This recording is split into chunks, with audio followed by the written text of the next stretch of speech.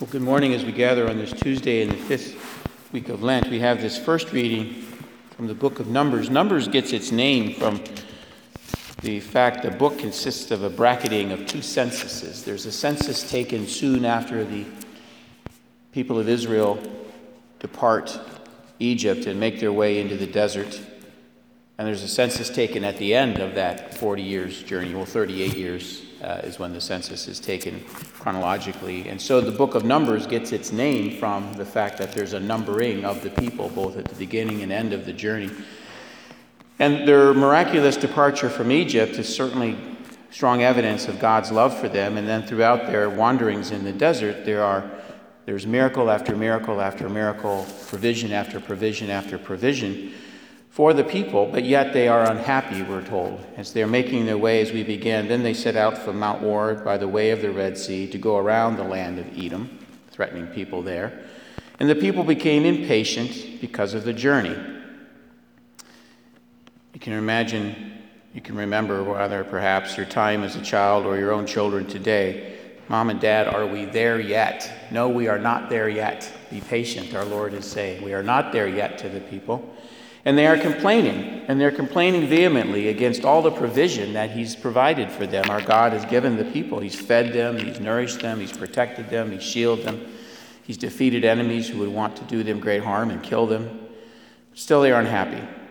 So the Lord sent fiery serpents among the people, and they bit the people, and many of Israel died. So the people came and complained to Moses and said, "We have sinned in a penitent's way. We have sinned because we have spoken against the Lord. In your intercession with the Lord, please do that He may remove serpents from us." And Moses did intercede, and the people were then spared this tragedy. And the Lord said to Moses, "Make a fiery serpent and set it on a standard, and it shall come about that everyone who is bitten, when he looks on it, he will live." And Moses made that serpent and set it on a standard, and it came about that if a serpent bit any man, when he looked upon that bronze serpent, he would live. Today we recognize universally as a symbol of medical care. Many different medical communities bear that as a symbol. You see it. It's a serpent wrapped around a pole. We look upon that as a source of healing. Nurses, doctors, various practitioners of the medical arts have a symbol that is reflective of that experience, that if I look upon this, I find healing.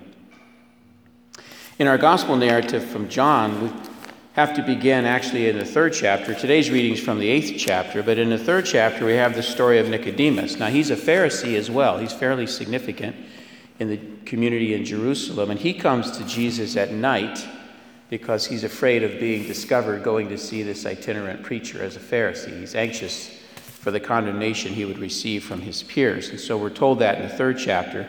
There was a man of the Pharisees named Nicodemus, a ruler of the Jews, and he came to Jesus by night and said to him, "Rabbi, we know that you have come from God as a teacher, for no one can do these signs that you do unless God is with him."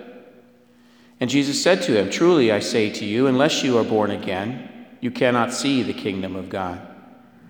Truly I say to you, unless one is born of water and the Spirit, he cannot enter into the kingdom of God."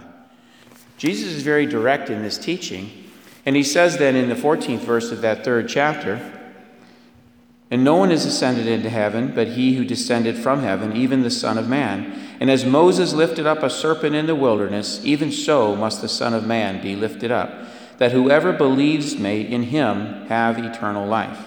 And then the verse famous to all of Christendom, "For God so loved the world that he gave his only Son, that whoever believes in him should not perish, but have eternal life."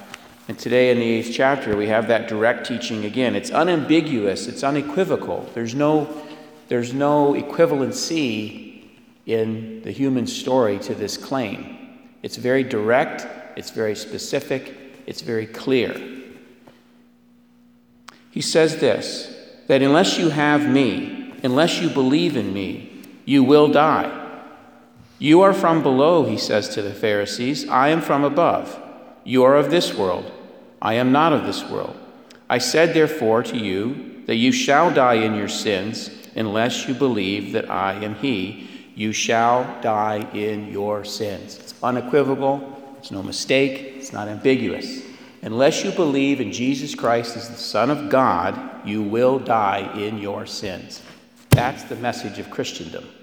That's a message of Christendom, and it's an invitation open to all in the world. It's an open, inclusive invitation. It's an exclusive decision. It's an inclusive invitation. It's an exclusive decision. Unless we believe in the Son of Man, we will die in our sins. And once having believed in the Son of Man, once having claimed that belief, we have the supreme obligation to walk in accordance with those teachings, don't we? We don't just claim it and then live any way we want. No, we claim it and then live in accordance with the teachings that he's given us.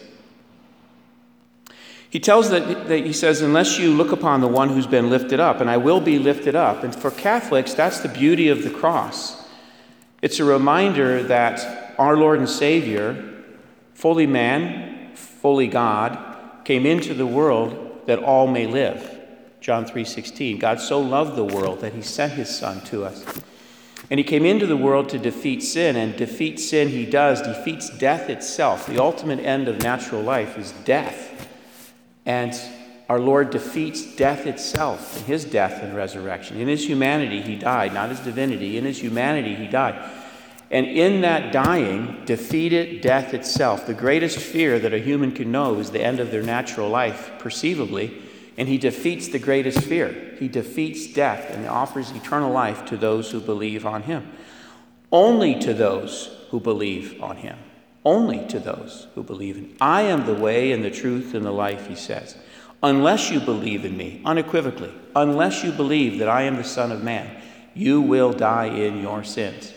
So our responsibility as Catholics, having been exposed to the gospel truth, having received him in our hearts through God's generosity, not through our merits, through God's generosity, we have an opportunity and, moreover, a responsibility to take that truth out into the world, to live it in how we practice our life, and to speak it among all those whom we meet.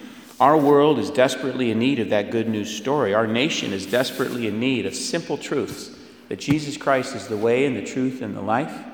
And we have a responsibility to live and speak that truth in all of our community interactions, in all of our ways of being, to not be ashamed or fearful of ashamed in our faith or fearful of the world's condemnation. The world will die. The world will die.